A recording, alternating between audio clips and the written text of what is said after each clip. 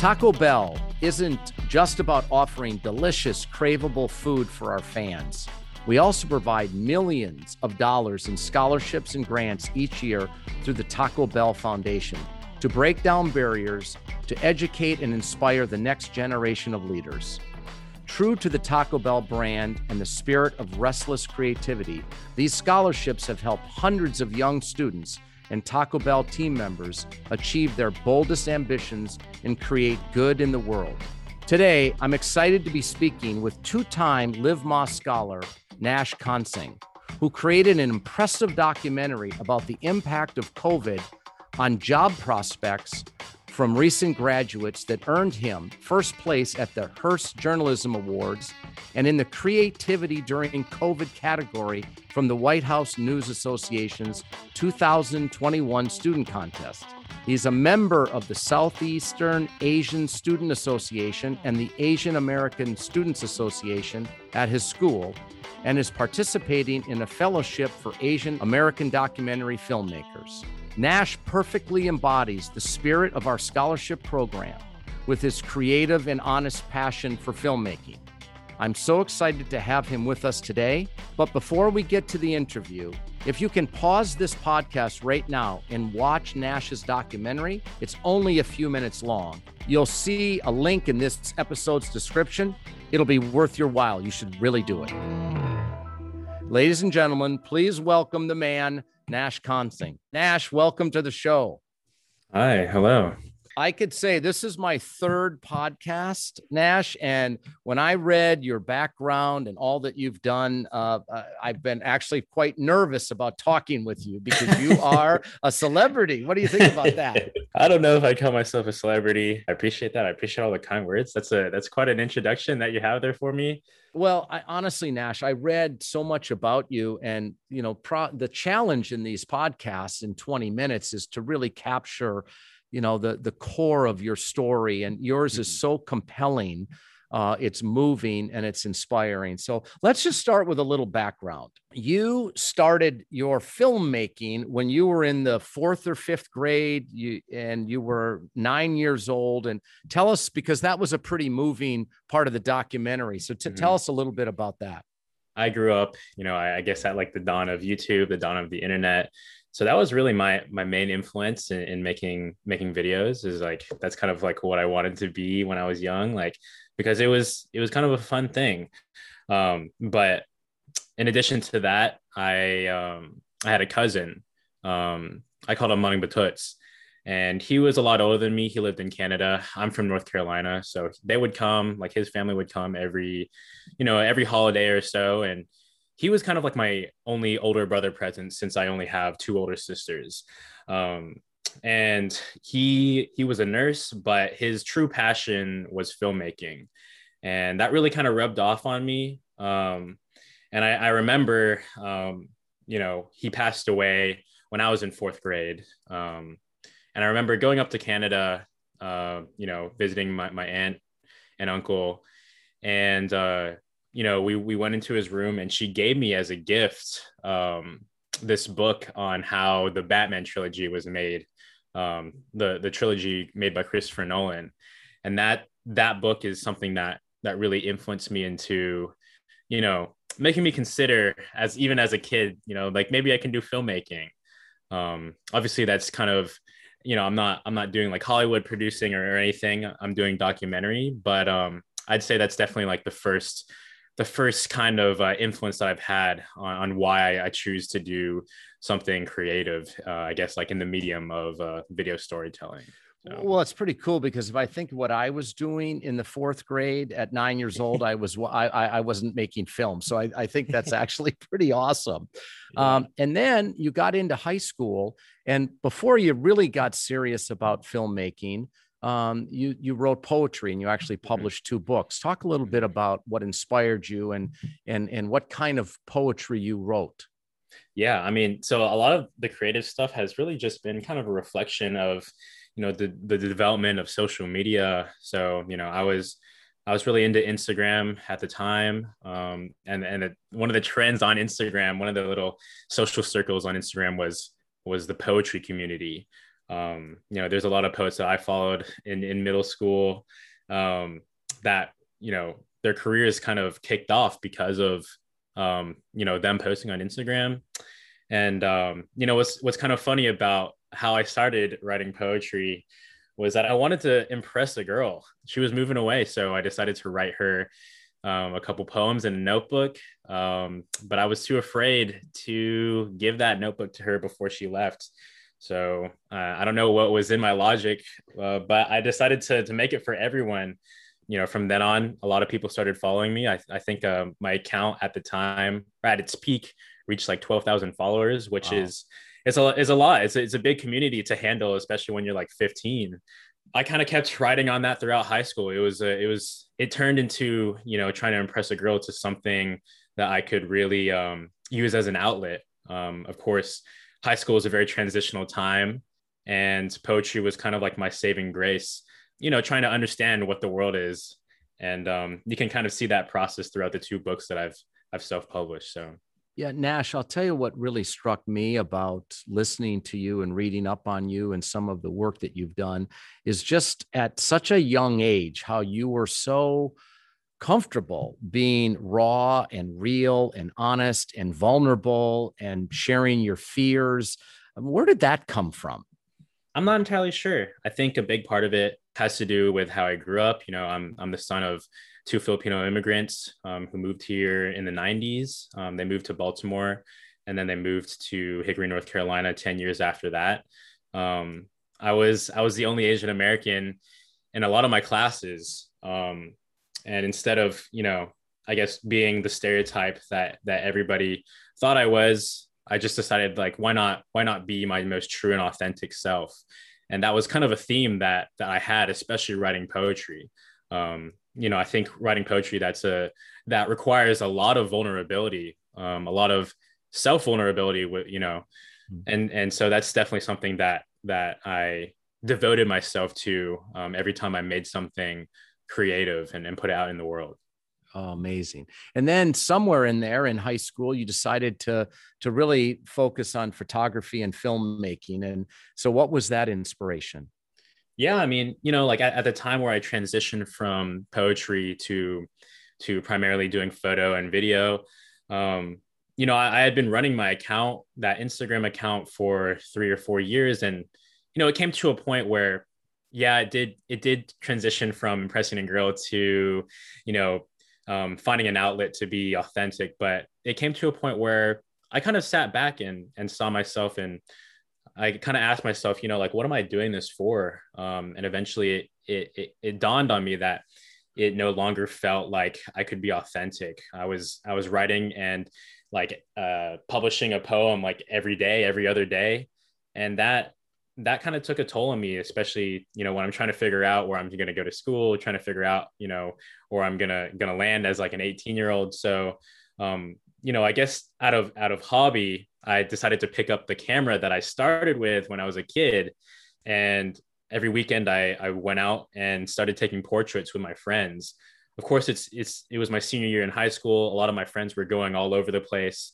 So it was a way for me to connect with them before the page turned on the next era in our lives. And so, with that, taking portraits with my friends, I started learning how to use a camera. And it turned into a hobby, but it landed me in the right place by the time I got into the University of North Carolina at Chapel Hill. And there I joined the newspaper, and I had never shot any photojournalistic subject at all.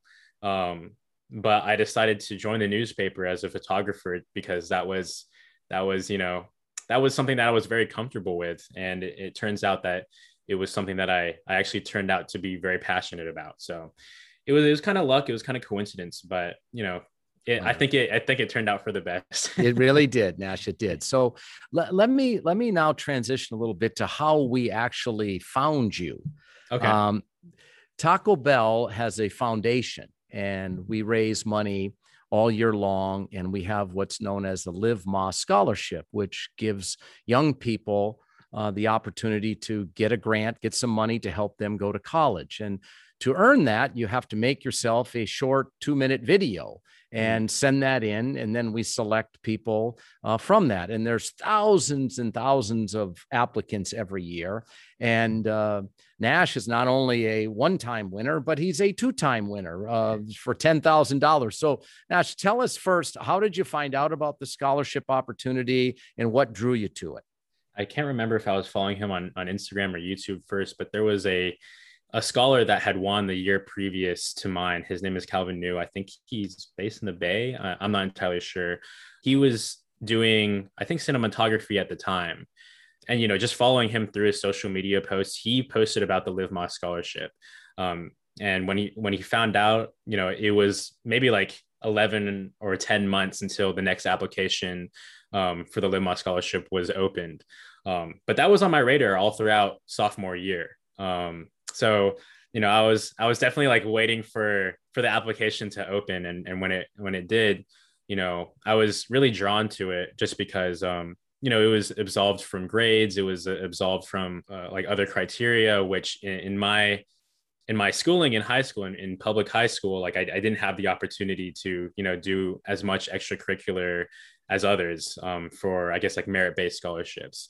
And I think it was really awesome because, it was a passion-driven scholarship. Like what other scholarship is, framed like that? There's not too many. And I think that's why I was really appealed to it because, being authentic was part of my mantra, and it still is. So, that's the reason why I decided to apply. Yeah, I watched one of your videos, and authentic is a word I would definitely use to describe you. So I'm just assuming, I mean, it didn't solve all of your financial challenges to go to North Carolina, but I'm assuming it helped a little bit offset some of the costs, but then probably also helped kind of catapult you more in this direction of your passion. Yeah, definitely. I mean, I used the scholarship money, I think the first time around to help pay for my first year, which is, takes a big load off of my parents. I have two older sisters, both are, they've done school after their undergraduate schooling. So, to be able to help alleviate some of the costs for my parents, as well as for me, and like, I could be taking out student loans, but instead, I had the scholarship for those years. So I'm especially grateful for that. I have also, used some of the money to help invest into my own equipment, which has really, really helped me out. I mean, quite honestly, like the equipment I used to purchase is the equipment I used for the video that's won the awards. And I couldn't have done that any other way without the scholarship. So. Wonderful. Wonderful. Well, we're going to talk more about the scholarship in a few minutes, but now let's go to what I really wanted to get to, which is this documentary that you created called To My Future Employer. I saw it and I've watched it now a couple of times. I have a page full of notes here about you, which is kind of weird. Maybe I'm now a Nash stalker, but it's all good, Nash. I promise you. But tell us a little bit about the documentary, the genesis of it, and where it came from. The video was a prompt out of a documentary class that I was actually taking.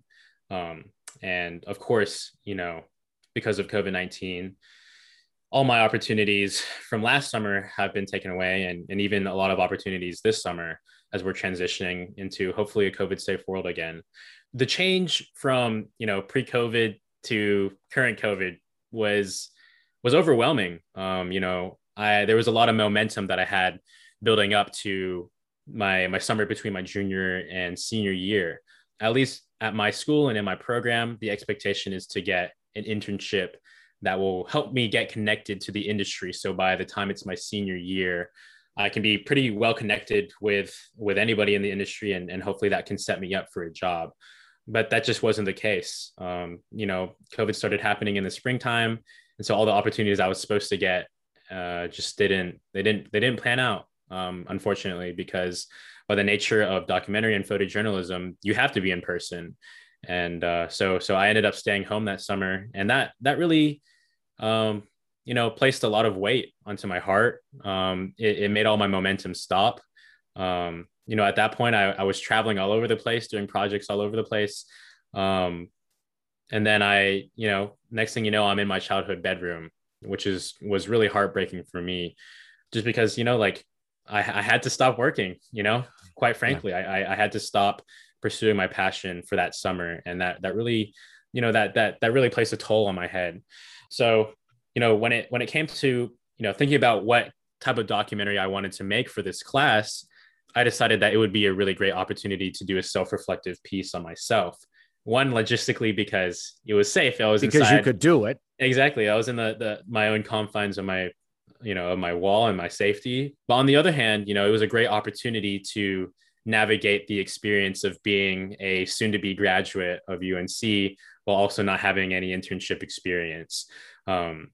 And lo and behold, I found out that process of making a self-reflective documentary is actually very confrontational within myself after, compounded with a whole year of being inside my own thoughts.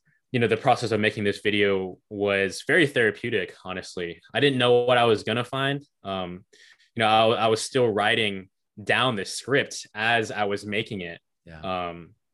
In the lowest moments of the script, that was where, my dog was like, it was his last days where I was writing about my dog passing away. I think it was also a really good return to my poetry days because I hadn't turned the lens on myself in a really, really long time. It had been, at least 3 or 4 years since I had done that. So Yeah. Nash, I just want to say something to the people that are listening. We'll definitely make available how you can watch Nash's documentary, but I don't think this conversation can actually capture the realness of it, how authentic. But I'll use this, and I use it in a very complimentary way. The sharing of the darkest moments when you're laying in your bed, when you're with your dog. I mean, to see those moments, Nash, was really revealing about where your mind was during this time, which, is so impressive that you were so comfortable to share that with the world. I think, at that point I was like, why not? I feel like in the pandemic, obviously we think about the healthcare workers, we think about, the elderly, we think about all the vulnerable, people affected by COVID physically. But, far along in that list are the students who are about to graduate, or the students who also did graduate in the pandemic. Yeah. And where does that leave us? So, my mentality going into this video is, what do I have to lose? I have lost so much already. So why not lean into that? Why not tell people what's going on? Because there's nobody else who's going to do it except for us. So. Well, I mentioned, Nash, some of the awards, but I'd like you, because I'm not from this industry, so I don't really know the Hearst Journalism Awards and the White House Awards. So just talk a little bit about the recognition that this documentary has gotten for you. Yeah. So the Hearst Journalism Awards is one of the most prestigious awards you could receive in the collegiate journalism circle. So I won the monthly competition for that, and I'll be actually competing at the national championships. So it's a big honor for my school. It's a big honor for myself. And usually the championships happen in San Francisco. Unfortunately, because of COVID, it'll be happening remotely. But, a lot of people in the industry, really respect that recognition. So I'll be surrounded by a lot of amazing photojournalists and video journalists when I go and visit finalists, albeit remotely. But Beautiful. Yeah.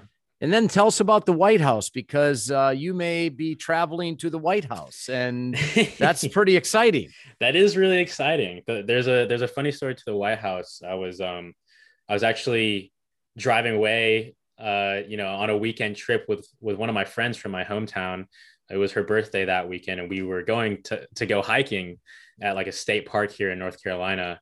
I was just planning on disconnecting from the chaos that is being a college senior. We're out driving in like the country, like rural farms everywhere, not that much internet. I get a text from a random number, and they're just like, "Hey, this is yada yada, and we're with yada yada, and you need to get on Zoom." I thought it was spam, but I decided to call the number back, and the lady on the other side of the line really reiterated that I needed to get on Zoom. And I was like, okay, I'll try to download it because I don't have it on my phone. I couldn't download Zoom because I didn't have internet. There's no like data out there in the country in North Carolina. So we stopped at a Dollar General. I had to call the number back, and she was like, well, on behalf of the White House News Photographers Association, you're the student videographer of the year. And I was like, what? Wait, what? Because I had completely forgotten about applying to that, submitting my video to that. It's kind of just like, you know, throwing your submission into a black hole, or so it seems, with a lot of things in this industry. And I was surprised. I was like, wow, that's really amazing. And so my professor sent me a text not long after that phone call, and he was like, you know, that means that you're meeting the president.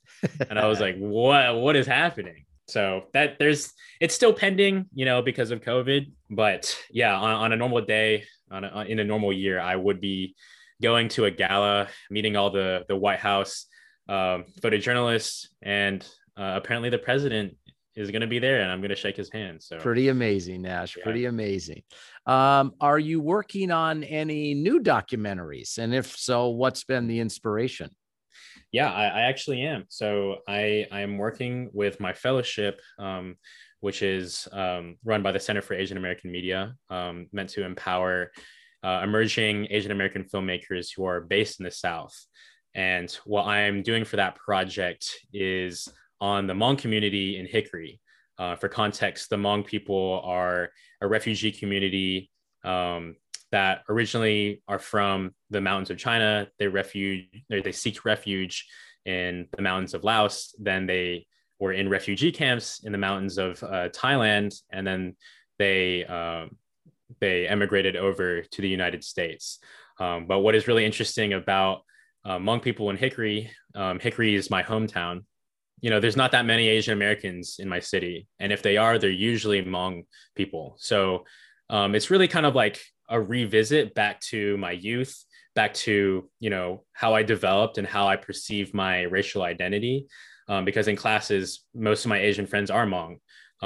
So I kind of want to go back to Hickory, do my little piece on there, and kind of give homage to the environment that raised me, to the people that helped, you know, make me the person who I am today, considering the fact that in my industry, I will likely not be in Hickory, North Carolina for too long, and also be a documentary filmmaker or a journalist. So that's really that's inspiring, Nash. So what the surprise was that I told you about earlier is that we're going to give you an additional $10,000 grant to help make that documentary come to life. So wow. Yes. So the team will follow up with you after we finish today. But yeah, we're just so inspired by what you do and trying to help you move along and do great things. So I know it's not everything, but I'm sure it'll go a long way to help you.